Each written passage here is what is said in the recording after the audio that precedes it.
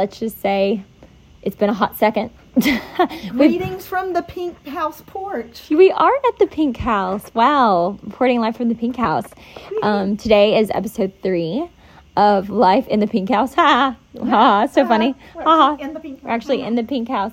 And today we are talking all things Dallas Cowboys cheerleaders. The moment you've been waiting for. Of course. This is probably why half the people are listening. Yes. We're going to knock it out already. I wanted to get it done with in the first few episodes. Because DCC was a huge part of my life. Still is a huge part of my life. But it's not my whole life. And I would like to go ahead and touch on it. Because that's what everyone has mostly requested.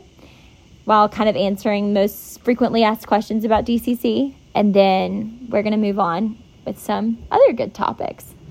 So basically, let's just start from the beginning.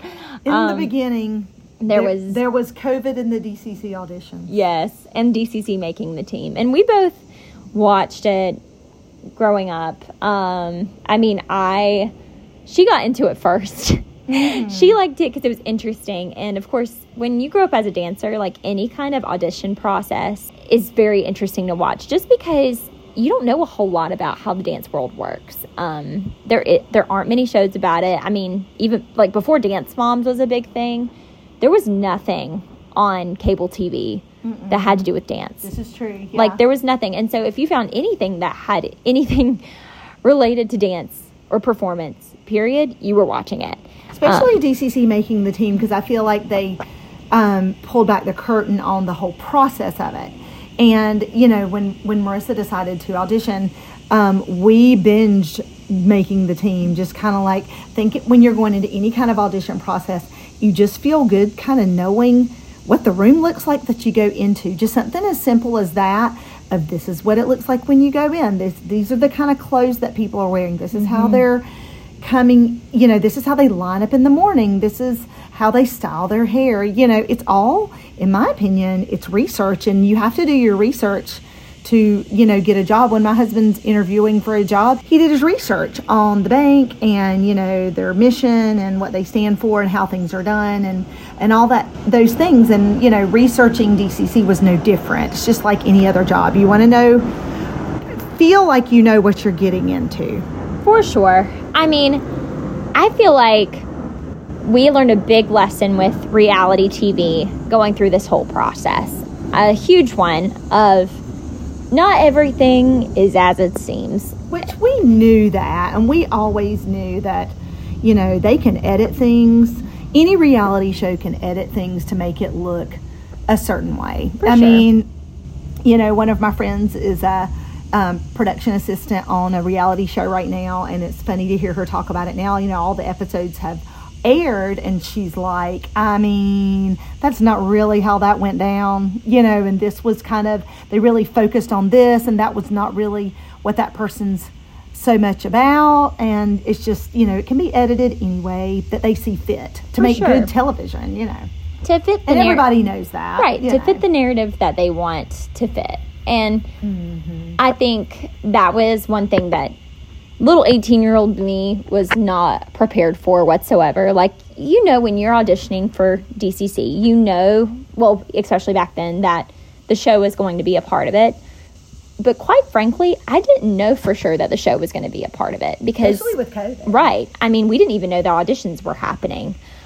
I was recruited. Let's just say that. Let's say what it was. Yes. I was recruited to be a part of DCC. That doesn't mean that I was guaranteed a spot. It didn't mean anything like that. But I was sought after by a staff member back in January before I even auditioned. One of their former cheerleaders had me in class.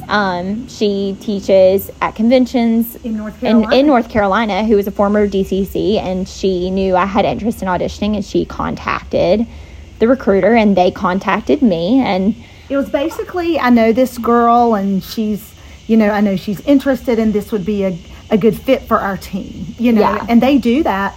You know, girls are recruited every year. Yes. I mean, that's not anything that was anything specific for Marissa. And we, going into this whole process, did not know they did that. I did not know that at all. And literally somebody just called her out of the blue one day. Yeah, I got a call. I was literally about to get in the shower in New York City, and got a call that said from Dallas, Texas, and I was like, What is this? Yeah. and I answered, and they introduced themselves, said they were a recruiter for the Dallas Cowboys cheerleaders, and I was like, oh, okay, like, awesome. And they had a whole conversation about, you know, what my dance background was, where I was from, where I'm going to school, what my interests are in performance and my career, all of those things, and just kind of getting to know me as a person.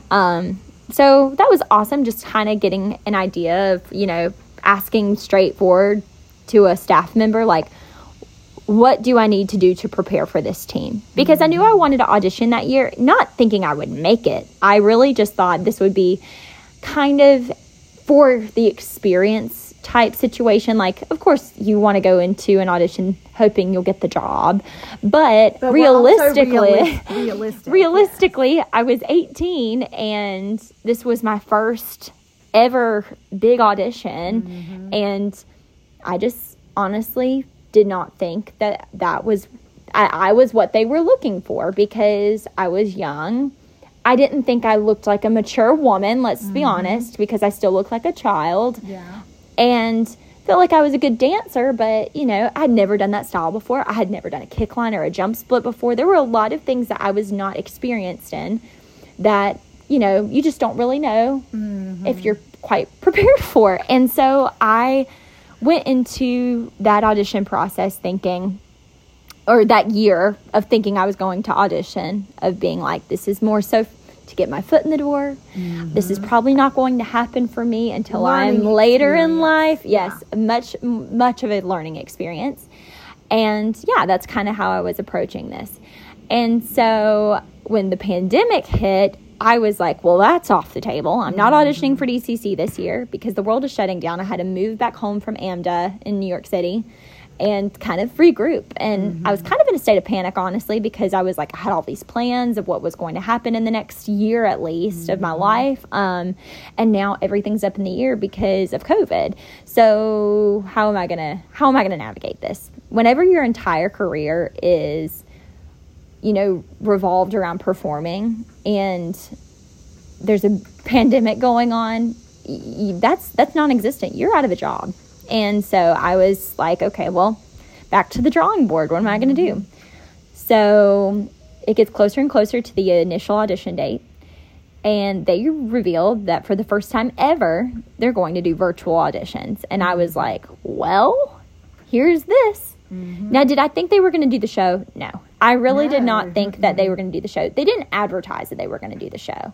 So I figured, this is great. This takes the pressure off of me because now I can audition also virtually and nobody really has to know, and it can just be kind of a peaceful situation. And there's that. So I submitted a 60-second solo for the first round. Which I will throw this in because, you know, people are like, oh, the video submissions are so easy because you can just film it over and over and over again until you get it right. And I personally don't like video submissions. I hate it. I think it's very stressful. You know, and it was a good way to do it in the way they had to do it. Yes. And kudos to them for coming up with a way to do it. However, I think that it's not near as stress-free as what people make it out to be, because they think, oh, well, you just do it over and over again until you get it right. Yeah, you can't do that. No. You do it once, maybe twice, and you're done. You can't sit there and do even a 60-second routine a million times until it's perfect. Like, that's just not realistic. And for me, if I was on the other side of it, I don't know. I mean, it's the only way they can really do it, but it's not really a clear picture of how a person is going to obviously pick up a routine and turn it around and be able to perform it.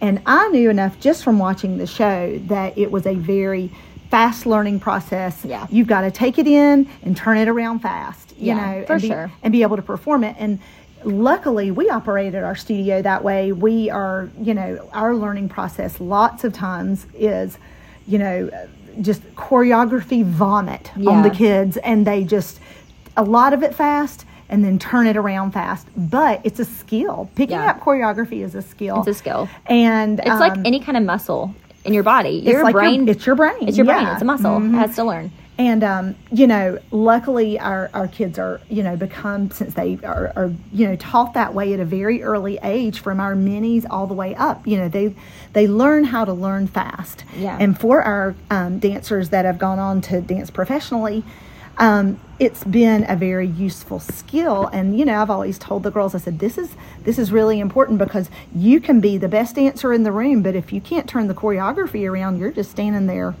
And, you may go into an audition and you may book the job simply because you can pick up the choreography and turn it around fast. And that's true. But for in this situation, all that was taken away. It was taken away. And I feel like that was, like, for me as a dancer, that was a strong suit. That was a big strength. That was a big strength for me. I'll stand here right now and say I'm not the most technical dancer. I don't have amazing flexibility. I'm flexible, but I don't have insane flexibility. I'm a good turner, but it doesn't matter when you're auditioning for a pro NFL team that you can do turns in second. Right. And or good jumps, because you're not doing that. Right. And my strengths were I could pick up choreography fast and I could perform. Yep. And I feel like a lot of that was lost in the audition process just because it was virtual. And I just always feel like when you're watching a dance in person, for any dancer, it is much better in person than it is on a video, because you can capture the feel of it and the performance of it so much better if you see it in person. So I was like, well, I'm probably not going to have a prayer, but let's just see. My two best strengths are gone.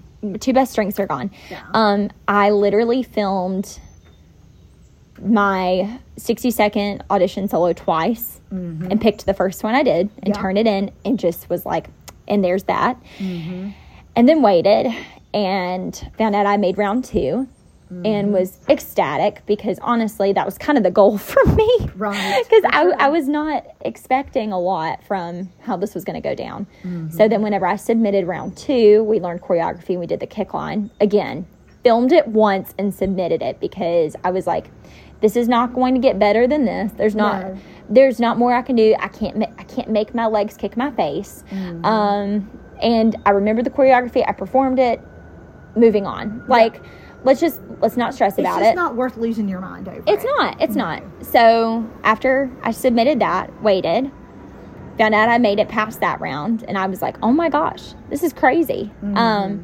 Got taken in. I did an interview with a staff member. That was the next round. Very much get to know you questions. Luckily, I felt like she was very prepared for that. Marissa grew up doing dance titles, and I've always told girls that want to do, any kind of pageants moving on in the Miss America system, or, their high school pageants or anything like that, doing dance titles, definitely prepared her for that, because going into an interview just had become very natural and easy, and it just kind of takes is a familiar place. For sure. So doing the interview, I don't feel like was a stressful thing. I'm a talker. I can talk. Yeah, it was fun. Yeah, she was like, okay, well this will be this will be fun. This will be fun. Good to show who I am. It was mostly all this get to know you questions, and then at the end, like, I had done my research like any job. I knew I needed to know about football, Cowboys, history of DCC, all of the things. So they just asked me, what are you excited about, looking forward to this upcoming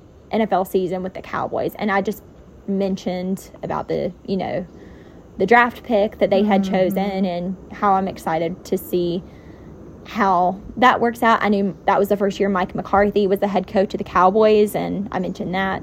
So just kind of like briefly being like, I know what I'm talking about, and then moving on. So it was a very short interview, very easy, low stress. Over Zoom. And then a little bit later, they contacted those of us who had made it to training camp.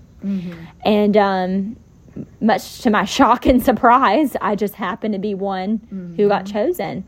And honestly, I wasn't trying to get too attached to the idea of going to training camp, because I really did not think it was going to happen, just because of COVID. I was like, there is no way they're going to be able to make this happen. I'm so honored that I was chosen for this, but I'm not trying to get super excited. Like, how in the world are they going to make this work? And we're also living in a time of COVID where things are changing daily, almost. And, I've got 4 children, and it's just like all of their lives were upside down. My husband's job was, he was all, remote. My dance studio was during the summer of 2020. Everything was on pause. There was no nationals. We didn't have our recital. We picked it up and did it in September with, 1 child per family in the audience, with doing every class individually. It was just a crazy, crazy time. As my oldest Reagan says, it was a fever dream when we think back on it.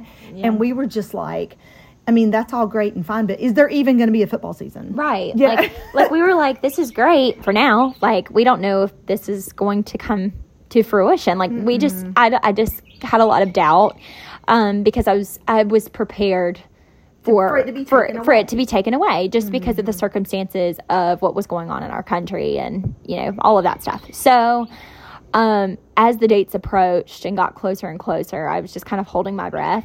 And then I got contacted by a producer for CMT making the team, and they were basically just asking me questions. They said they wanted to do a feature, and that was kind of it. Wanted me to film things around town. Like, they didn't come to my hometown. Like, I recorded all of that stuff and had to send it in. They asked for specific things to be recorded. And then they didn't do my interview until I was there, which was shown on the show, but we'll get more into that later. But basically, that's kind of how that went down. And I just thought all of the girls who were new auditioning were getting the same call. That was my perception of everything, that everybody was just kind of like getting contacted. But you knew through Jada some things, because Marissa and Jada had met, because I think it was like a post that they were saying like that they were going to do online auditions, and I think it was like drop a star if you're interested or something like that. I can't remember how we got in contact with each other, but we found each other on social media, and kind of held each other's hands through the whole process. Yes, that was nice to have her to be like, have you heard anything? I haven't heard anything. She was quite literally my first friend through this whole process. Right. And I think, with us, we bonded so much, not just because we went through literally the entire process together, but we were also very close in age, and we're both young, and we both kind of didn't feel like we knew where we stood, and we both didn't have, let's just say we both weren't super confident that we were going to make the team, but we were just there to enjoy it and have something to do and to dance and have that experience and to be excited about being there. And that was just kind of that. So, the process leading up to training camp, after I found out I was going to training camp, was very brutal. I'm going to be quite honest. It was hard in the sense of there was a pandemic going on. We had to learn 20 to 30 routines, something crazy like that, via video. They wanted us to know the dances beforehand, because instead of having a 2.5 month training camp, we had a 2.5 week training camp. And so obviously they can't teach us that much material in that short period of time. So that was on their part, a very smart decision to make sure that the new girls knew what they were doing. And they've kept some of that. Yeah. I think moving forward, like that has kind of like melded into day-to-day stuff now, like with even with through video. Yes. Yeah. And I agree. I think that's great, just because when you're a veteran, you know all of this stuff. Right. And it's like kind of beating a dead horse to I mean, if they have a sideline that they've done for, 2, 3, 4 years, some of these girls, and it's like, oh my gosh, now tonight we're teaching XYZ, and I have literally done this dance a million times. Like, I don't want to learn it. Yeah, it's just better use of your time. I agree. Because they already know that dance. So I think that was just for the new girls. A nice little touch that came from COVID, but agreed. that we were able to pick up on from what we learned during that time. But yeah, we learned all of those dances. And in the meantime, I had stumbled upon what is known as Prime Timer. And for those of you who don't know what Prime Timer is, first of all, do not go look it up. Second of all, it is basically an anonymous message board where people who are fans of the show can kind of just talk anonymously about their opinions and all the things. It can be about literally anything that has to do with DCC World. We stumbled upon it just kind of trying to find more information. And like we did our research, as far as watching the show of what to expect, which honestly, I don't know how much good it did, because the COVID, the bubble year, as they call it, was completely different, obviously, than how the auditions were run in the past, and even from how they're run now. I mean, it's still, they've kept the virtual component at the beginning, which honestly I like that, because it really cuts down on expenses for people coming in that are not local. You don't have to buy a plane ticket and hotel and commit all this, financially for the first cut. Like, it's nice. It's nice for that. Yeah. And I think that's a great thing that they have kept. But we were just kind of trying to find out anything that we could, anything and everything, just like how she was doing her research on the team and all the players and the management and all the stuff. I mean, we're just kind of, you got to remember, it's COVID. We have nothing else to do. We have hours upon hours of time. It was just kind of taking up our time. Right. We literally, I think, just Googled either DCC or Dallas Cowboys cheerleaders. Like, we just found it. And we were like, what's this? And we had found some Facebook fan groups, and there's a couple that are on Facebook that are so great, and they're just run by fans of the cheerleaders, and they're just really nice, supportive places. And I'm a member of those groups. Just to I don't comment. I very, very, very rarely comment.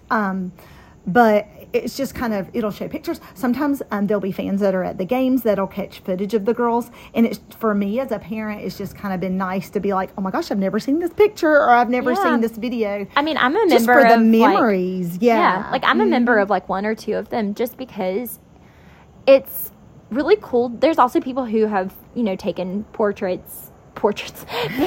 pictures of you from the crowd, and it's pictures of yourself that you've never seen before, and I think that's just really neat. It's nice mementos to have, and also most of them are very, very supportive and positive, and shout out to the admins of those groups for keeping it that way. They just don't allow any negativity about the girls, but we just thought, in our night, being naive, we thought that, this must be like those Facebook groups. Yeah, it wasn't.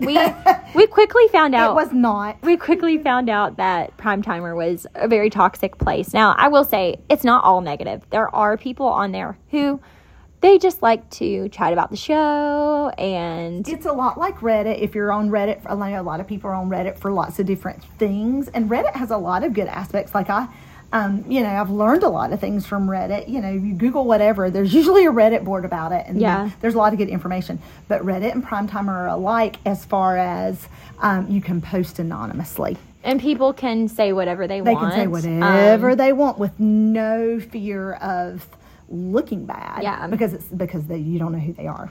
And I think, we're going to just kind of briefly discuss this, just because it's so annoying, and honestly, it played a big part. Yeah, it did play a big part in my mental health going into this, because when you're young and you're impressionable and you're going through something that you've never gone through before, and you don't really know, like, you think you know what you're walking into, but you don't really know what you're walking into.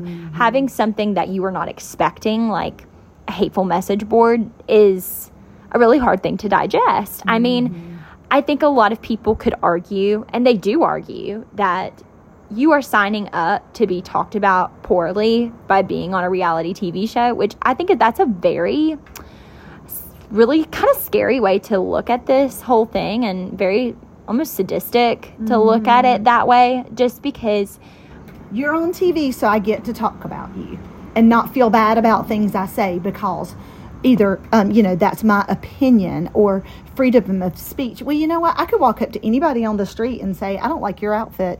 And that's also my opinion and freedom of speech. But do you do that? Like, no, because that's rude and ugly. Right. If you're anyway halfway of a good person, you're not going to do that. You're not going to do that. And there's a difference between being like, so-and-so is my favorite, or saying, so-and-so, I'm not a huge fan of her dancing, and that's your opinion, but there's a difference between that and saying so-and-so is fugly. There's two differences of that kind of opinion. Like, I feel like the people who are on those message boards have no idea how much that has messed with all of the girls on the team, past, present, even future, that are going to read those things, and it's going to heavily contribute to how they feel about themselves. We already have enough issue of body dysmorphia on the team. Just being a dancer. Just being a dancer. I mean, regardless of what entertainment corporation you work for, that is unfortunately a part of being a performer, is you have unfortunate body issues. You just constantly think about that, and it's up to you also to, you know,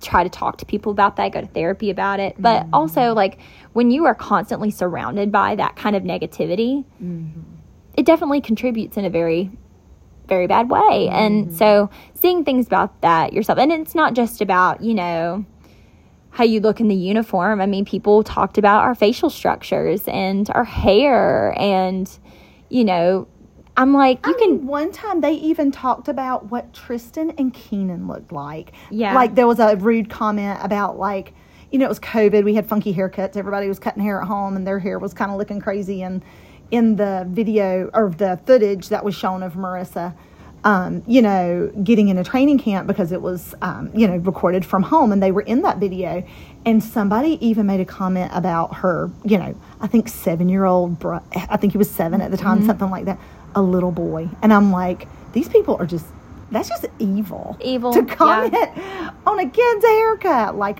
you know, I'm just like, at that point in time, I was like, we are dealing with people who we can't make people be nice. You can't make a person be a good person. Yeah. You know. And I think with all of that in training camp, like waiting on training camp to start, I started having a very unhealthy relationship with Prime Timer, because I think when you see negative things about yourself online, you pray every time maybe that it'll change. Like, maybe the next time you go check on there, there'll be some positive things to say. Or somebody defending you. Somebody defending you or something. And you feel very defenseless in this situation, because obviously I'm not going to create an account and argue with these people and stick up for myself. No. And neither is anybody that I know that this exists. Plus, nobody knew really that this existed except for me and my mom that I was close with, because I was embarrassed about it. I didn't want people, you know, reading those things about it. Terrible things. I didn't want people reading terrible things about my friends that, you know, were auditioning and on the team as well. Like,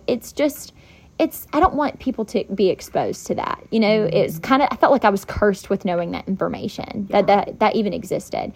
And I think it was in training camp where I started realizing that pretty much every single person was obsessed with it too. Like, in a very bad way. Like, we had all stumbled upon it accidentally and was like, oh my God, this exists. People were crying over it. People were like, I cannot believe this. I mean, I know people who, you know, got to the point where they were getting up every morning and that was the first thing they were reading on their phone. And I hate to admit that I was one of those people too, because at one point, you just pray that maybe people will turn into good people. I don't know, that maybe, you know, somebody will tell them off for you, like say all the things you want to say. I will say for us, you know, we had a similar experience, you know, the year she won North Carolina's Outstanding Teen, and we'll go into that another day. But it for me, as a mom, as a person, you just lose a little bit of faith in humanity. You do. Because, you know, we just kind of remove people in our life that have negative forces, and we just choose to surround ourselves with good people and people who are positive, and, you know, shine the light of God on everyone else. And because we try to be that way too, and it's like you almost just forget that there's bad people like that in the world. Like, I mean, you see evil on the news, but it's just kind of like when you're not really having to deal with people like that on the daily, not that you forget it's around, but it's shocking. You're just like, what? I cannot believe somebody would say something like that. Like, we even are still shocked by people that lie. A lot of times we're like, because why would you lie? Right. Like, why would you not just tell the truth? Like, and so when people, you know, somebody's caught in a lie, or, you know, different experiences we've had in our lives where people lied, you're just like, I don't get it. Like, why would you lie? Like, it's so foreign of a concept, because you're just like, I just don't get it. Yeah. You know? But yeah, I mean, basically that's kind of what set the tone for me going into training camp, which was terrible. I was very insecure. I was very stressed out. That entire 2.5 weeks of being in training camp, my rookie season was a blur. I think it was honestly survival. I talk about that. Like, my rookie sisters and I, we joke about us being trauma bonded by that whole experience. For sure. Just because you were stuck in a hotel that you had never been in before. You couldn't leave. In a room by yourself. Every time that you came out of your hotel room, you were about guaranteed to have cameras on you. You basically couldn't really talk in private at all. Like, it was very hard. I mean, I felt like every time that we tried to have a discussion, we would see over our shoulder a camera or a microphone being held over us, and like, you just couldn't talk. Like, you felt like you couldn't really be yourself. And I tried my best to just be calm, let loose, and I really didn't have any expectation of making the team, so I was just trying my best to have fun and enjoy the experience as much as I could. But it was very stressful because of the circumstances of, not really knowing what was going on in the world, and, kind of having to force yourself to be immersed in this environment and not be able to fully decompress every day. And that was very challenging. And then, when cuts start happening, you're like, oh, this is getting real. And with the show, nobody wants to get cut on live television. It's really scary. And I mean, it's just for people who have not been in this situation, and most people have not been in this situation. Imagine going for a dream. Now let's go for it publicly. And now you fail and everybody gets to see it on TV. And it's there forever for people to watch over and over and over. And like, that's super intimidating, thinking this is the reality that I'm in right now. And it's like, what's that saying? Like, with huge reward comes huge risk, or something like that. Like, you have to risk being, embarrassed from being cut. You don't know what your reaction's going to be. It's just like, how do you respond to, your dream being shattered that you're going for? So all of that is in the back of their minds as they're just trying to learn dances and function and trying to get a job, and try to not be in people's faces and not get COVID. Yes. So throw that in there too. It was a very, very hard situation. And then we had show group auditions back then. We don't do show group auditions anymore. But I really think that show group was kind of there for the show. I don't think it started that way. I think show group started, back in the 80s, and that's kind of how they chose who got to go on USO tours and everything. But I never did a USO tour. That was not a thing whenever I became a member of the team. So I think a lot of the show group aspect was kind of for the show. That's my words, not anybody else's. That's just my assumption of it. But it was a big day. You danced pretty much the entire day. You did your solo. You did several dances that you had learned during the time of training camp. You did Thunderstruck, and that was our first time ever doing Thunderstruck from beginning to end with the kick line. And we couldn't hook up in the kick line my rookie year because of COVID. And we didn't do the jump split that year because of COVID. Thank God. But that was literally it. And that was the first time. And I remember doing Thunderstruck and thinking, that probably looked like total crap because I'm exhausted, one, and two. There's no mirrors. There's no mirrors. And I had no idea. My solo did not go according to plan. I felt like it was kind of a hot mess. Small stage. Very small stage. The cheese grater stage, as my rookie class and I lovingly call it, because it was a textured stage, and I had cut marks all over my body, and, so did the other girls. It was just not a very safe situation. It was a tiny stage. There's just lots of things that could have gone wrong. And then at the end of all of that, we had a vet cut. Oh, gosh. I don't think it was the same day. I think it was the day after, but still, like, we were like, oh my God. Like, I don't think I was expecting them to do any veteran cuts just because of the circumstances of the pandemic. Like, I just felt like that should not have happened. Right. And then, I personally did not think that I had done a good job. No. I'm, of course, everyone, you are your own worst critic. And I usually can gauge how I feel like I've done pretty well. I don't think you're a bad critic on yourself. Personally, me talking about you, I think that you are very honest with yourself. I think that I think that is one advantage that has come from having your mom as your dance teacher. Sure. Is you're not super, super critical about yourself, but then you're not super confident either. Yeah. Just think you're honest. Yeah. I think that every time she's come off the stage from any performance, especially at competition or whatever, she's had a very honest opinion of how she thought it went. Yeah.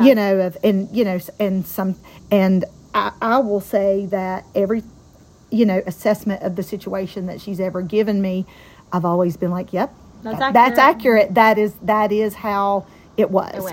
She may come off and say, that's, my turns were not my best, but I feel like I did good on this part, but then this was good, but then this was, I don't know. I just feel like, it's going to be a toss up. I hope I place this time, but it's so funny because also, going into competition dance, and we'll talk about this more another day, but it's always somebody's opinion. And so sometimes your opinion of it, sometimes you come off stage saying, oh my gosh, that's the best I've ever done this dance. Like, I should definitely place. And then there's some that you like, that was a hot mess. That's probably the worst I've ever done that dance. And so many times on the hot mess days, that's when you win. Yeah. You're like, oh my gosh, they didn't see what I saw. Yeah. But again, it's just someone's opinion on that day of you at that particular time. For sure. And I think I remember calling her that night and saying, I don't know. I don't even know what to say. I feel like it was kind of a hot mess all day long, and I was so tired I couldn't even fully comprehend what was happening. You said I did kicks, and I have no idea what it looked like. I was kicking from my life. Yes. I was just kicking as hard as I could. It might have looked really, really, really messy. Yeah. But I was just trying my best. Yeah. And it just, at that point, I was like, I can't go back in time. I can't do anything else. Yeah. But I was pretty convinced that I was getting cut. Yeah. She called that morning and said, I think I'm going home. I'm okay about it. I've tried my best. I know how yesterday went with show group. Like, it's, I think I'm going home. Like, I'm starting to pack up. Like, I'm okay. But you just need to know, like, probably going to be driving home. Because we had driven her car out there. Why? Looking back on that, I don't know why we did that. That was just, I don't know. I think it was COVID and we just wanted to get out of the house. Yeah. I don't know. I think we were also worried about flight situations with COVID. Yes. There was a lot of different reasons. And she had even talked about, if I don't, I've made it this far to training camp. If I don't make the team, which she didn't expect to, she said, I do feel like I may, stay out here and train for the year and and I didn't do all the prep classes and do all the things, and so I will have my best foot forward going next year. So I did feel like that was part of that. Yeah, and I didn't think that I would be going back to New York City for school either because of COVID. No. So I was like, shoot, if I might as well just stay here, and if I decide to do online classes for AMDA, I could do that from there and then still prep and for DCC and try out the next year. So that I think that was my biggest thought process through that whole situation. Like, this is kind of the plan. So that's why my car was there, but I was already preparing. I'm going to be driving back to North Carolina potentially. Like, I don't know what I'm going to do after this, but I'm pretty sure I'm getting cut, and I've just got to kind of assess if I get cut to see what they say and how I can improve and how to move forward. So that day, like, they decided to announce show group, and so I was very shocked. And kind of in total disbelief that I had made show group. So we already kind of talked about this in the first episode, that I thought that I was getting cut on the day I made show group. But I was like, okay, well, there's that. I did not think at all, though, still that I was going to make this team. I think that's the funniest part about it, because I was like, I'm going to be the only person in history to make show group and get cut. And then get cut. Yeah. Because I still did not feel like I had done a fantastic job. And I think I was just kind of in denial that, because like I said from the beginning, I did not think I was going to make this team. And so I think I had a really hard time processing that. Get there, and there's so many great people that try out year after year after year. And I mean, Marissa has friends that, have tried to make this team, that, some of them are fabulous dancers that have not gotten past the first cut. And it's just like, and it doesn't mean that, they're not a great dancer, better than the other. I don't think there's any rhyme or reason anyway in the entertainment industry, whether it's NFL, NBA, Disney, Broadway, whatever, for, it doesn't mean that you are the best in the room. Mm-mm. It may just be what they need at that time for whatever reason. The job. You're good for the job. You fit the job. Yeah. And I think that that's such an interesting concept to talk about anyways, but we can go into more of that later. Yeah. Let's just say, cut to the chase, I made the team. Mm-hmm. We found out that about a week-ish later. Mm-hmm. It was a very wild time. I don't think my making the team experience was as glamorous as some of the other girls had experienced that were in their rookie classes below me. In other years, yeah. Because of the situation of the pandemic. Right. We had a lot of situations going on that kind of caused some ruckus. We had a false positive test.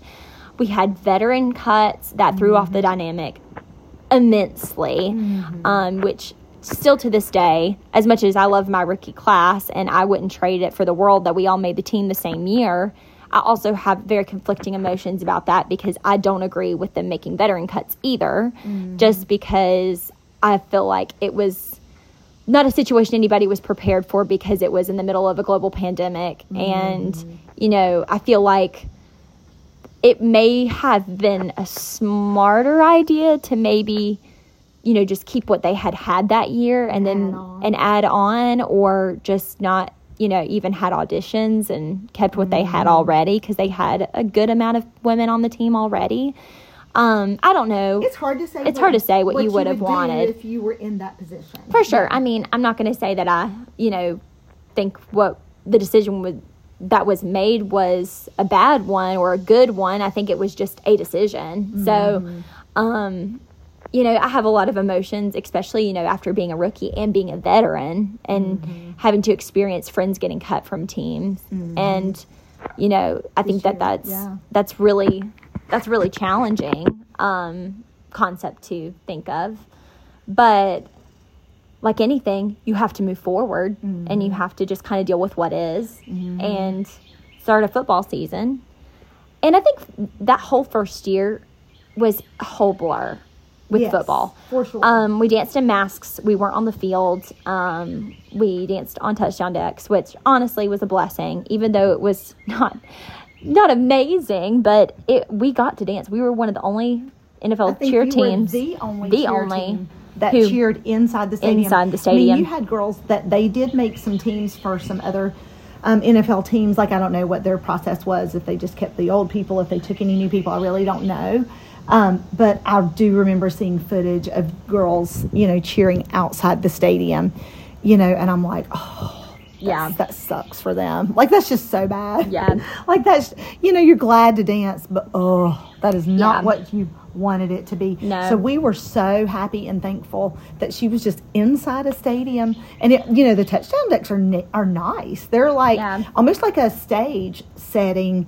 And, if you were in that section, like, you're actually a lot closer to them, for pictures, and, and then you are at the, like, regularly. Like, usually they're down on the field, so you can see them a lot closer. So I did like that. The masks were terrible. Was awful. Dancing in a mask is awful. It was terrible. It was just awful. But, every single game that would happen, we were like, okay, you got to do that one. That was another game. That was a check. Just every single game was like a blessing and a miracle. It felt like you're like, oh my gosh, I can't believe they got to do another one. But then every game that was coming up, like, I would, buy a plane ticket, and plane tickets were so cheap back then during COVID. I miss COVID travel because it was so cheap. And I would, fly out to see your game because the tickets were so inexpensive. And I'd think, well, I'm coming out. Hopefully you'll get to dance. If not, we'll have a day doing something else, but it was never a guarantee. I feel like as far as all of the games and practices, I feel like that was a very low stress year because we didn't have to deal with anything like formations or, that's true. Field travel, anything like that. That was non-existent because we were dancing in a straight line. And we weren't doing the full kick line. We weren't doing a jump split. So that was not a part of all of that. So there was a lot of things that were not stressful about that year, but things that were stressful were not being able to leave Texas. I had a very hard time with that.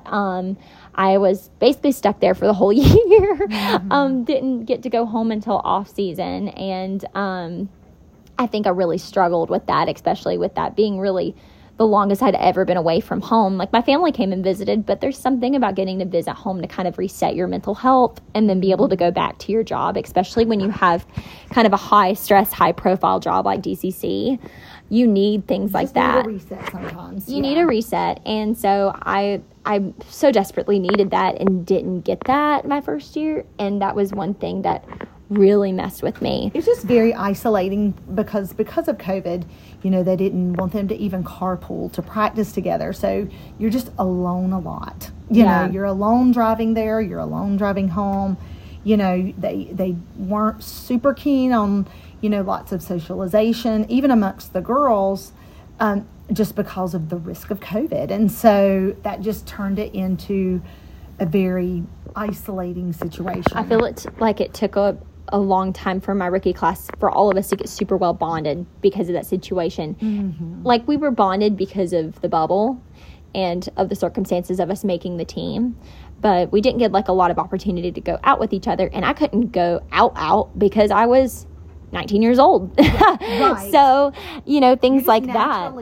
I was naturally left out a lot. And it just was because of my age. And, you know, I was in an abusive relationship, so that didn't help out anything. And then on top of it all, like, there was a pandemic going on, and we're still trying to learn about, like, how to navigate all of that. So I feel like it wasn't until my second season to where I got the full experience of being a DCC. It was almost like rookie season 2.0. Yes. Yeah. It was more of a normal audition process, which was more so what I had experienced, what I thought I would experience my first year. Before the pandemic happened, got to do Thunderstruck to the full extent. First time ever doing a jump split. And the full kick line hooked up. I had never done a kick line beforehand with DCC. Like, I never grew up doing that. That's just not a thing in North Carolina. Like, a lot of the girls that come to DCC have never done a kick line before, nor a jump split. Like, if you grew up in Texas and did drill team, a lot of the girls had experience with that, but most of us had no clue what we were doing. And not only are you kicking, but you're kicking in a line with almost 40 women, and we're all different heights, and you're kicking in real cowboy boots, and they're heavy. Like, they are really heavy. I put hers on one day just to see what it felt like, and I'm like, I literally don't know how you dance at all in these things. Like, they're not like special dance boots. You know what I mean? Like, they're not like, for people who are dancers listening to this, they're not like split soles. There's no cushion at all in them. They're just slick. I have cowboy boots that I wear from Belt, my little Black Friday special cowboy boots, and they have more cushion than those boots. And they're very, very nice boots, but they're not dance shoes. They're not dance shoes. No, I don't know. I literally, like, I put them on. I'm just like, I have no idea how anybody does anything in these boots dance wise. I usually wore 3 pairs of socks with my boots. I had like 2 like compression socks pretty much, and then like a big fuzzy pair of socks, basically just to kind of keep my foot from slipping. And to feel secure in there, so I had more control. Point your toe in a bit. You can barely point your toe. I mean, all of our feet look like biscuit feet in there. Like, it was really hard. Let's just be honest. I don't think that there's any way to adequately prepare for doing a kick line and a jump split in cowboy boots. It's a very interesting concept because nobody has done that. Like, even if you grew up in Texas and you do drill team and you're doing kick line and jump split, you're not doing it in cowboy boots. You're doing it in jazz shoes, like, or in, you know, boots that have split soles that are basically jazz shoes to look like boots. Like, and I think that it was more so that, you know, nobody really had dealt with that before. Like, no other team does that. And so I don't think any of us really realized that that was a problem until everybody starts getting injured around you. And everybody tried to problem solve. I think my second year with all of us getting back into that, and so many of us had never done the kick line before because my whole rookie class had not done that yet. And then we had another rookie class that was a very large rookie class coming in that had never done that either.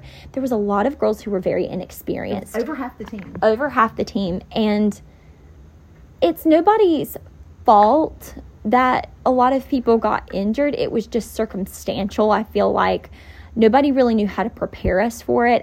There was just like a lot of question marks. We didn't practice the kick line a whole lot because people were getting injured when we did it. So they limited us from practicing it because they were worried about girls getting injured for game day. And so, but then people were getting injured because of lack of practice, because it's hard to kick in a straight line with all 40 women. That's really hard because if the line starts to wave, that's very dangerous. Girls can get hurt. And your body's not conditioned to do it. Right. It's just not. So girls were getting injured. Then, second year was amazing. I was so obsessed with second year just because it was almost like a rookie year redo. Right. Getting to experience everything for the first time. My third year, one thing that all of us kind of expressed was, I think we just need to practice the kick line more. And we all were like, because the organization realized that there was some faults as far as preparing us for doing the kick line and the jump split. Let's be honest, it's a very rigorous it's a very rigorous skill. It's very hard, especially at the end of a 4.5 minute routine. You're completely fatigued, and doing something like that is really difficult and challenging. So they were like, well, what do we think we can do to kind of like up your skill for that? Like more conditioning, more stretching, more practice. We all were like, yes. Like we need to know how to, strength and condition for specifically that. We're all flexible enough to do this. It's more about the strength and honestly, the endurance of it all. And I think that's just coming from practicing it. And we still had girls getting injured. Even though we all thought maybe if we do this, that'll stop that problem. It actually didn't. It caused even more issues. I feel like overuse injuries. Yes. So now we have not, first time, it's lack of sufficient training and practice, and now the next year people are getting hurt because of overuse. Yeah. And doing it over and over and over and over again. And just honestly, me personally and professionally, as a dance teacher, as a dance studio owner, I'm just here to say it on record. I hate the jump split. It's a wow moment. It's the crowd goes wild. The kicks are nice. I mean, dancers do high kicks all the time. The kicks are nice. They're different. It's difficult enough just to do the kicks. Like she said, almost 40 women in a row, and the boots are white, and it's very eye-catching, and they're, sewed together. It's a nice look. And, the jump split is the exclamation mark at the end of the sentence, and it is, it's kind of like when you're watching a trapeze artist at the circus. The moment is when they let go of the trapeze and are trying to catch the next the next bar. And it's just like gymnastics, jumping from thing to thing. And the reason it's a moment is because there is potential of someone getting hurt. There's the potential of missing that bar for the trapeze artist. There's the potential of falling flat on your face if you're a gymnast. And that's why people are so eyes glued, because it's holding your breath. Are you going to make it or are you not? But as a dance professional and as a parent of a cheerleader, I'm just going to, say I threw up 10 Hail Marys every time they all jumped up in the air, and I could hardly watch it. I've never enjoyed watching the jump split. I never got used to it after watching it. Luckily she didn't even have to do it her first year. Thank God. But the next 2 years, I prayed every single time, please, please, please, please, please, please, God, please. And then, I could always tell when they got up if she was okay or not, because they would do a little pivot turn out of it, and I could tell by the swing of her hip if she was absolutely okay or just kind of faking it, like just kind of barely okay. And that is not a good feeling as a parent, or like I said, as a dance professional watching this. And I always think, when is going to be the day that someone goes up for that jump split and comes down and is not able to get back up. And, I've told Marissa this so many times, I thank God that was not you, that you did not, severely and permanently injure yourself in a, horrific way like that. We were there when Dak Prescott, broke his leg, and, my friend was with me, Suzanne, and we were sitting side by side watching, and she was like, she's a nurse, and as soon as it happened, her eagle eye was like, oh, it's broken. Oh, it's broken so bad. Oh, it's broken. And I was watching, but I'm really watching the cheerleaders. I'm not watching the game that hard. Yes. And it was like, oh, you think so? Oh, and then, she's like, yep, I was watching it. Oh, And it, that was a very long delay while they had to, come get him off the field. And that was really terrible. And it's just, for me, every game I'm thinking, is this going to be the game that one of the girls goes down, rips her whole hip out of socket, and they have to come out with an ambulance and take her off the field. And, you don't want it to be your daughter, but you don't want it to be anybody else either.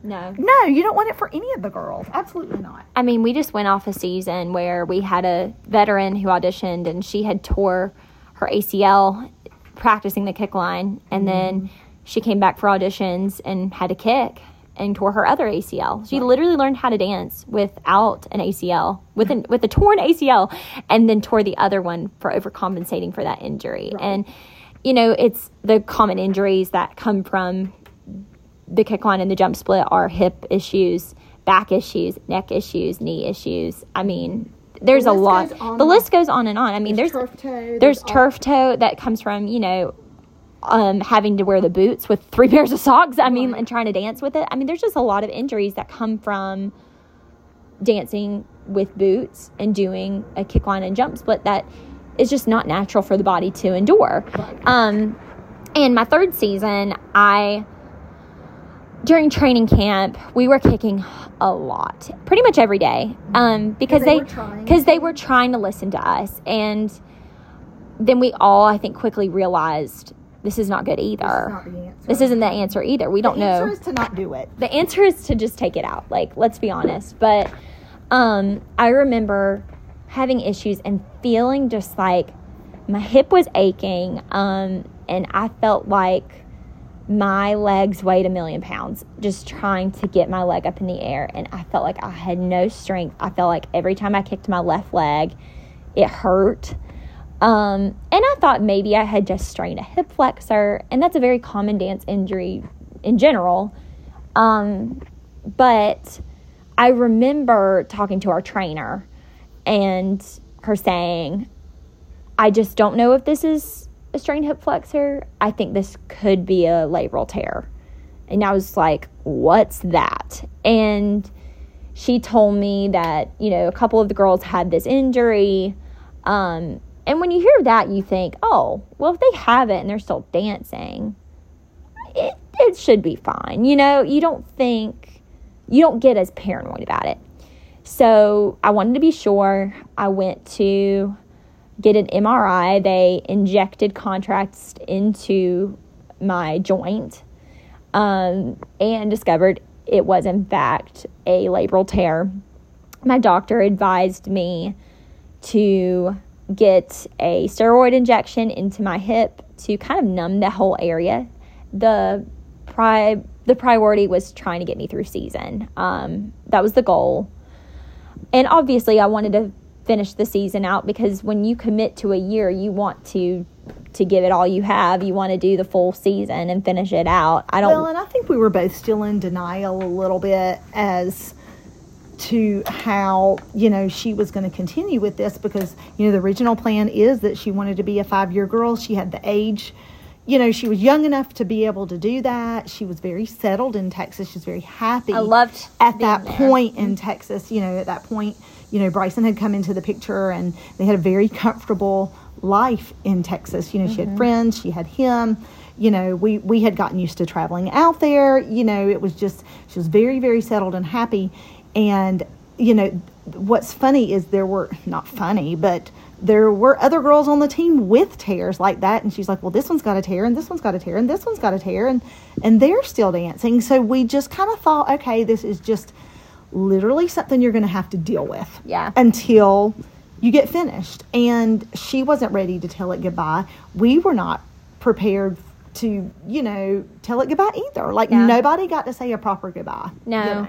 I got the injection, and I remember the following game was our Halloween game, and I was the game day girl for that game, and it was a great game because I had just gotten my injection, and I didn't feel a thing. I was living my best life. I was kicking my face. I was like, yes, this is great. This is great. We just thought, okay, well, this is just what you have to do. Yeah, this is just part of it. I mean, I talked to girls who had that injury. They had gotten steroid injections every so often to kind of like help with the pain and deal with it.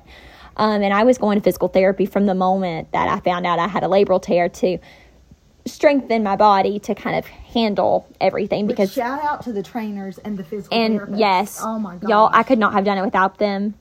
Amazing. And I knew I had to do it because I knew I had a whole lot of jump splits coming up because I knew Christmas was coming up, and we always do 2 Christmas shows a weekend and games, and those jump splits are on a stage, so it's a lot harder for the joint.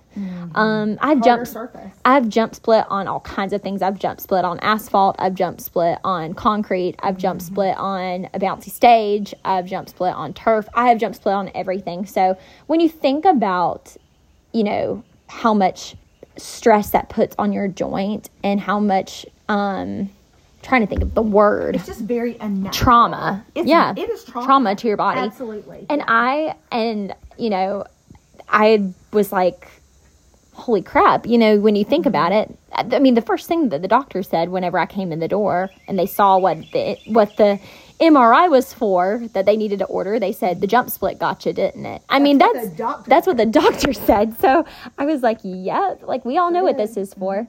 So, as Christmas was going on, I could tell that the steroid injection was starting to wear away, and I was starting to feel all of the pain that came with that. I was in so much pain. I remember one Christmas show, my hip completely locked up, and it almost jolted my body. Like, it caught me off guard so bad, and I remember holding back tears going to the locker room, being so scared that, I was doing further damage to my body by performing and just trying to fulfill my commitment to the season and getting so scared. And I was counting down the days to the last game because I was like, that's how much time I have left to pray that I'm not like ruining my body. Because of course I wanted to dance after I did DCC. And I was scared this was going to be a permanent problem. For me, as her mom, I just was kind of the impression of, well, you're dancing so much. You're doing games. We've got, you've got Christmas shows. It's just all this dancing. And in my opinion, it was like, if she can just rest a little bit. Maybe it's just, she just needs to rest. They usually end the season, and usually they get in the years past, it had been a good week or 2 of like no dancing at all. And I, in my mind of not really wanting to accept that my daughter had a serious injury and that this might be, the end of this journey for her, I thought, okay, in those 2 weeks, she's going to rest.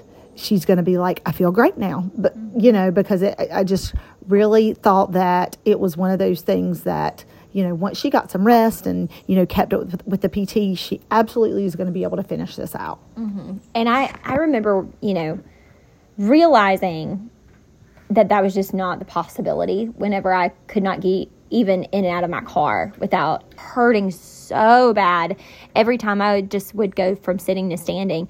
I remember laying in my bed and could not even turn out my leg and crying and like having to have Bryson help me out of bed because I could not do it, and thinking to myself, how am I going to dance? Yeah. This is insane. Like, how am I going to do this with the state I'm in? Well, I think the pivotal moment, honestly, came from her doctor who ended up, operating on her hip.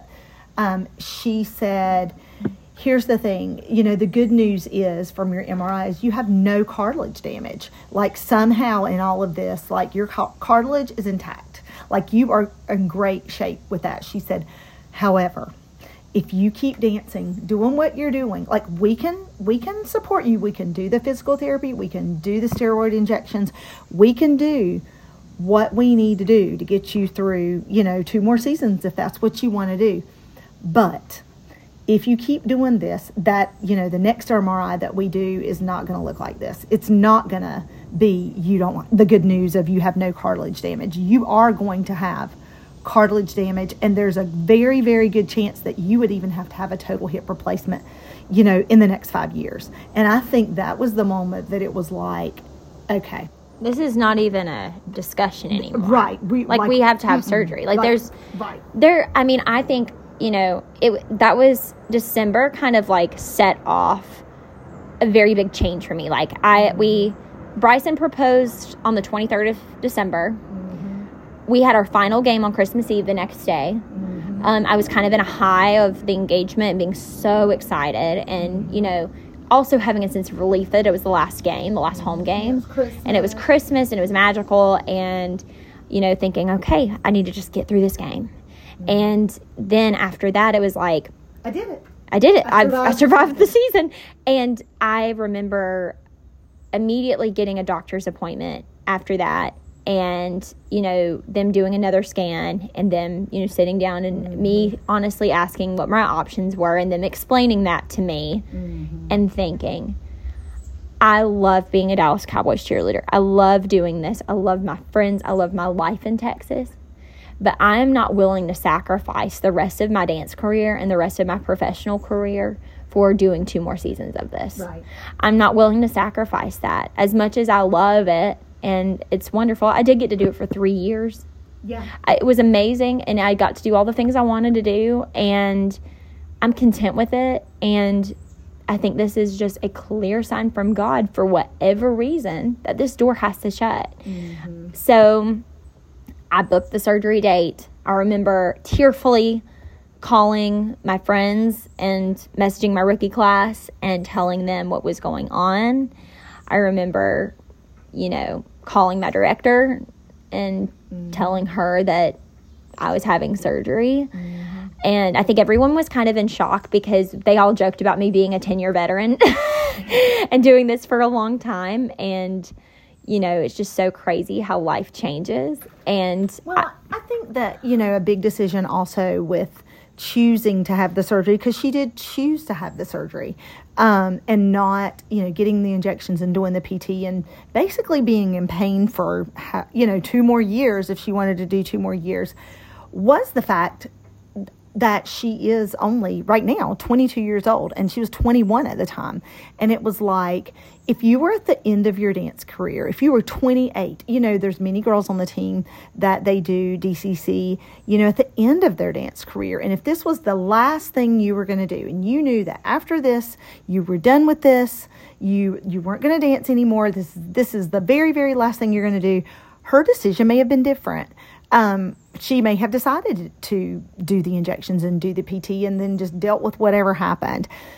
But with her being so young, I mean, even if she would have done, 5 years, she would have been 23 years old at retirement or something like that. She would have retired at 23, and, definitely she wasn't done dancing. She was for sure 100% going to be doing something else. Didn't know what, but I mean, who retires at 23? Nobody. And definitely not Marissa, who, luckily achieved, a lifelong dream at a young age. But, once you do one dream and that dream, is over, you move on to the next dream. So I think that was a big, big, big part of deciding to do the surgery. And, I'm sure a lot of girls would have said, that's not the decision I would have made. I would have made a different decision. But you have to make the decision that's right for you. Yeah. And for your future and for your goals afterwards, after post DCC. For sure. And even with, let's just take age out of the question. Let's say, this was the end of my dance career. Having a hip replacement is a really big deal. And I remember, talking to the doctors and saying, well, let's say that the worst happens and I have that. I walked through all the possibilities because I wanted to have all the information before I made a decision. Mm-hmm. They were like, this can affect your day-to-day life. This can affect you walking. This can affect you giving birth. This could affect you taking care of your kids, grandkids in the future. You doing any kind of recreational activity, period, in the future. This is a very big deal. And I was thinking, you're right. Like, why is this even a question? So of course I made the decision to have the surgery for my body to save what was left of my hip, and I'm going to make a full recovery. I'm going to get back to full dance ability, which I can't say the same for if I decided to cheer for 2 more years. Right. I can tell you right now what would happen. I would be having a hip replacement. Let's be honest. And I think, a lot of people have asked me, well, after you have the surgery and get it fixed up, why don't you go back to DCC? Well, let's just say you decided to, wave your hand over a stove and you burnt your hand on the stove and said, ow, I burnt my hand on the stove. Are you going to do it again? Yeah. After you've healed from that burn? No, you're not going to do it again because that would be dumb. Sorry, it just would. And that's how I felt about it. Like, I knew my injury was from the jump split. I just went through a huge traumatic surgery where they had to put metal, anchors in my hip to close my hip and take my hip out of socket and basically clean up shop and put it back into place. And I was like, and I'm going to rehab all of that for what? For me to do it again and tear again? Because there's always a risk of that. So obviously that was just not this decision that I thought was going to be the best one for me to make. So I made the decision to retire, and that was a really hard decision. It was one I had to think a lot about, and but after I made the decision, I was very at peace with it. I'm a firm believer that everything happens for a reason, and I couldn't be more grateful that that's the situation of it all. And everything kind of just started to fall into place after I had surgery and recovered, and so I could pursue my next dream of something that I've always wanted to do. Which that'll be another episode. That's another episode. But of course, I think a lot of people have asked me questions like, oh, I know you're getting, you retired because you're getting married. I'm like, no, that's not why I retired. That has nothing to do with why I retired. I would have gotten married and been a DCC. That was kind of the whole plan. I mean, Bryson and I had to completely redirect our lives after this whole thing happened, because we were certain that we would be in Texas for at least 2 more years before whatever happened. And then, God said, no, you're not going to be doing that. There's the saying of, we make plans and God laughs. Yes. And that's very true. And, we have always believed, and, it gives you a lot of comfort when, anything is going on in your life. We tell each other, we're like, whatever is supposed to happen is what's going to happen. Yeah. God has predetermined your destiny. We know what is coming. He knows what is coming. We don't know, but He knows. And so for us to worry about it, it's just kind of silly, because it's already been decided. Trying out for a team, if you make this team or if you don't, that's already been decided. He has already decided that plan in your life. So you just have to kind of, put your trust in God. Ooh, that's a loud airplane. I don't know if you can hear it on here. We kind of live close to the airport where we are. Holy cow. That's your Spirit plane landing, so it's ready to take you back to Florida. Anyway, we put our trust in God, and, He has our greater, He has all of the plans already set in motion.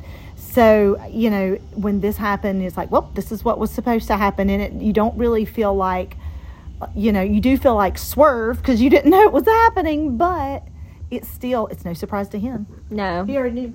And I think that's how I had to end this whole journey, is just kind of accept what was and be grateful for what happened and the wonderful things that did come from it, of, me having a lovely community and wonderful, wonderful friends that, came to be a part of my life because of DCC and that sisterhood, and, learning valuable life lessons with being in Texas, and, growing up really fast living there, and, overcoming so much adversity, and then, meeting the love of my life in Texas. That all came because of the fact that I was a Dallas Cowboys cheerleader and just Texas. being in Texas. And I mean, because of DCC, I would have never been in Texas. So a lot of things came into my life because of being a Dallas Cowboys cheerleader. And for that, I am forever grateful. And, you know, I will always hold those memories so near and dear to my heart. And, you know, I always also use my DCC story to kind of be a tale of, you know, take care of yourself, take care of your mental health, take care of your physical health. When you know something's wrong, you know, go and get it addressed. You know, be honest with yourself. You don't want to be in a situation like I was. And I'm very grateful that hopefully, you know, my story of going through this surgery process and everything can kind of be almost like a cautionary tale to anybody who's a dancer, who may be dealing with the same thing of, you know, oh my gosh, I need to get this checked out. I need to stop what I'm doing and take care of me. Yes. I mean, it's not what you want to do. No dancer ever wants to stop. And, you know, as far as taking care of an injury, there's never a good time. I mean, there's just not. And, you know, for me, I was very nervous as her parent and as her, you know, dance instructor for her life, you know, that something was going to go wrong, or she was going to come out of this and be like, oh, this was a terrible mistake. I should have never done this. I'm in more pain than I was before. This did not fix the problem. Just all the fears of it, you know, and it was a lot to think about and to be worried about. Mm-hmm. And none of that we would know the answers to, you know, for months. You know, it's not like she was going to wake up and be like, good. You know, The girl couldn't even walk for a long time. So for me, I mean, it's been 7 months, 6 months. She's now 6 months post-op, and they told her it would be a full year of recovery before she was 100%. And that we were very, very thankful that the doctor was absolutely certain. No, absolutely. She will be 100% back to where she was. And in fact, probably better, because we're going to take these bone fragments out and we're going to, you know, take away her pain. So she's probably going to be dancing better than she was before. So that was very encouraging. But even now, 6 months out, like, you know, she came to teach dance last night, and it just makes you emotional because I'm just watching her dance. And it's like, I just remember when she could not even walk, you know, 2 days post-surgery. And I'm thinking, this is going to be taken away from her, something she loves so much and something she enjoys doing so much. And then I'm just so thankful that she's able to even halfway dance. And then to see her, you know, instructing our girls last night at our camp that we were having at our studio here in North Carolina, and just being able to really dance. And I'm like, she looks good. Like, she'd never guessed that this girl had this huge traumatic thing happen to her body. And I'm just so thankful that she's okay. Yeah. And I think it just goes back to, like, you know, realizing that everything does happen for a reason. I think this was all, like, a really hard thing. I mean, I was talking to Bryson. I'm going to cry. I was talking to Bryson about it the other week because he is moving to Texas. Not Texas. He's moving from Texas to Florida tomorrow. And we talked about how, you know, these past 2 months have been really hard living apart. And I remember, and I told him, I was like, it was very hard, you know, as much as I was grateful to get a call from Disney, and, you know, they told me to be there in 10 days. And I was so excited.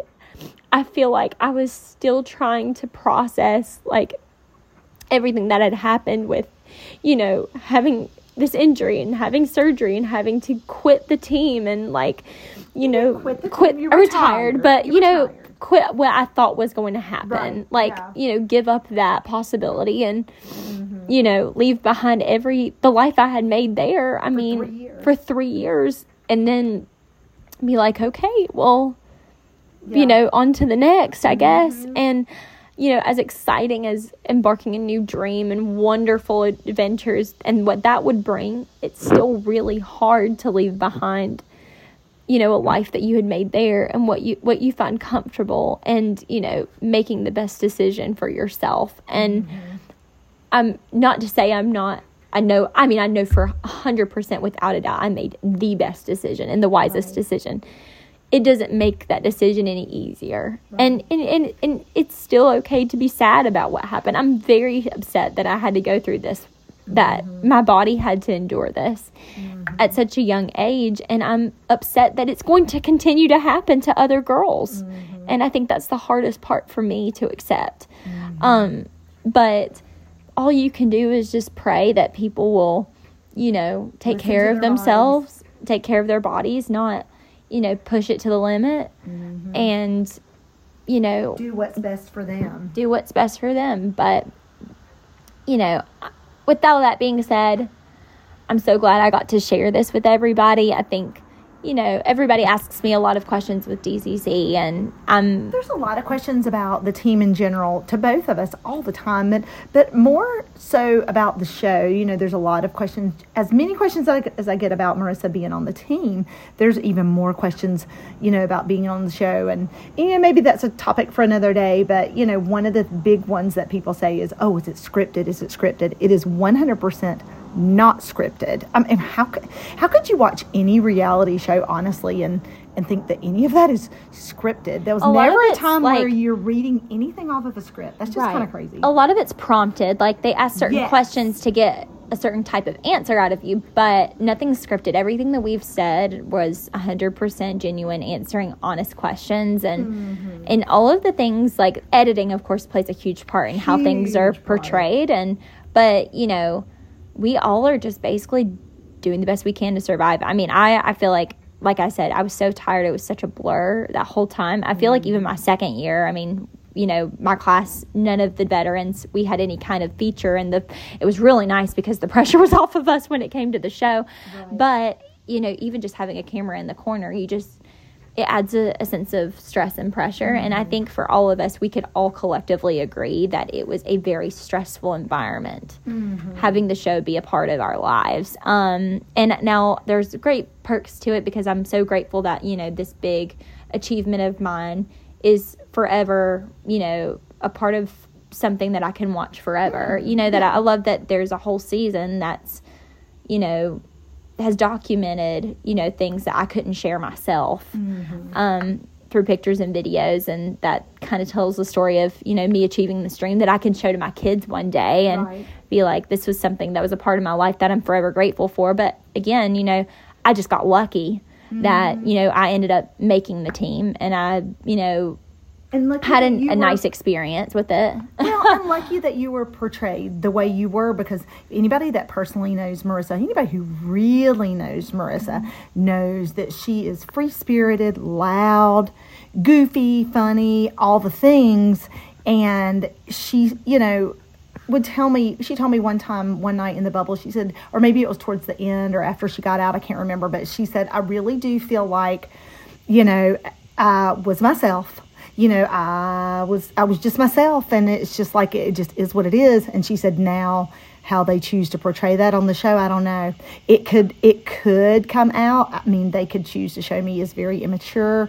They might show me as some hyper crazy person. Like, I just don't know how they're going to choose to show all that. I really don't. So it was very, very stressful when the show was on, especially her first year. Not so much the second year, but the first year. Of, oh God, are they going to, how are they going to show this, and how are they going to spin that? And you also don't know what anybody is saying on the other side of anything. So where, her perception of it is one thing, somebody else's perception is different. And, that does happen on the show also, where, you think it was one way, you thought you did great that day, and then all of a sudden you get to see it, and you see it was all these critiques of you, and that's hard. It's hard to watch. That's hard to watch. Luckily that was not her experience, but that's a lot of girls' experience on the show. And I mean, she has friends now that are like, I've never watched it. Yeah. Yeah, they're like, I've never watched it. It's like part of me kind of wishes that I didn't watch it, just because, you have your own perception of how it was in your head. And you kind of don't want anything to mess with that. Yeah. You don't want anything to mess with it. And luckily for me, it was a nice perception of what happened that was showcased to the world. But when it comes to, how things happen with my friends and how day-to-day was, that was not the perception I had with everything. So it's kind of like it's very interesting the way things get edited and everything. And you can't show everything. You can't show everything that went down, and that's just kind of part of it. You're getting, a highlight reel of what people choose to show to the public, and so it's a very interesting thing. But like I've said before, I'm forever grateful. It was an amazing experience. I got to do things that I had never dreamed of. I got to dance backup for the Jonas Brothers. I mean, that's crazy, so amazing. And I got to be one of America's sweethearts and wear an iconic uniform that is in the Smithsonian Museum of Natural History. I mean, that's insane to me, and I think I'll forever be in disbelief that this even happened for me. Yeah. Honestly, we're both still in shock that she made the team. I mean, let's just be real here. Well, you have still not even accepted that. I mean, we did. Obviously, we've accepted it, but it's just like, again, it's like COVID. It's like fever dream. It's a fever dream. It's like, did you really do that? Like, that's crazy. Yeah. We're in our second fever dream now. We're in our second fever dream, correct. Disney is the next fever dream. Disney's the next fever dream. I mean, I will always be thankful forever, and I think that's how we need to leave it at that. Yep.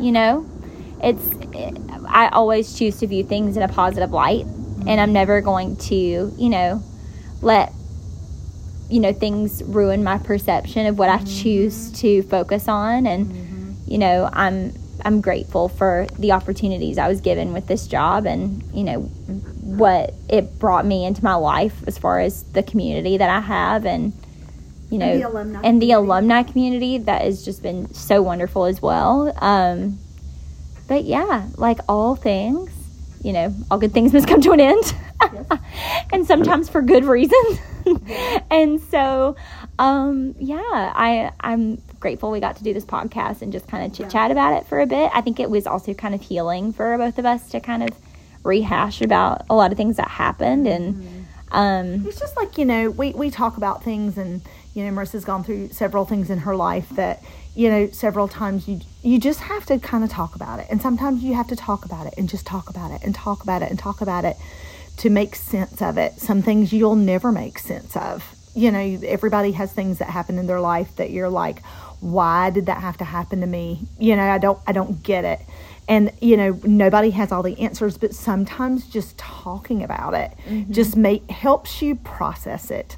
And it helps you just kind of, not maybe make sense of it, but just accept it. That is just something that is part of my story. That is something that has made me who I am today. And I like who I am today. So if this had not happened to me, then I would not be who I am today. And that's good and bad. All the good and bad things. I mean, it shapes you to who you are as a person. You wouldn't be who you are today if you had not been a DCC for 3 years. But then there's other things that have shaped you, obviously, also. Yeah.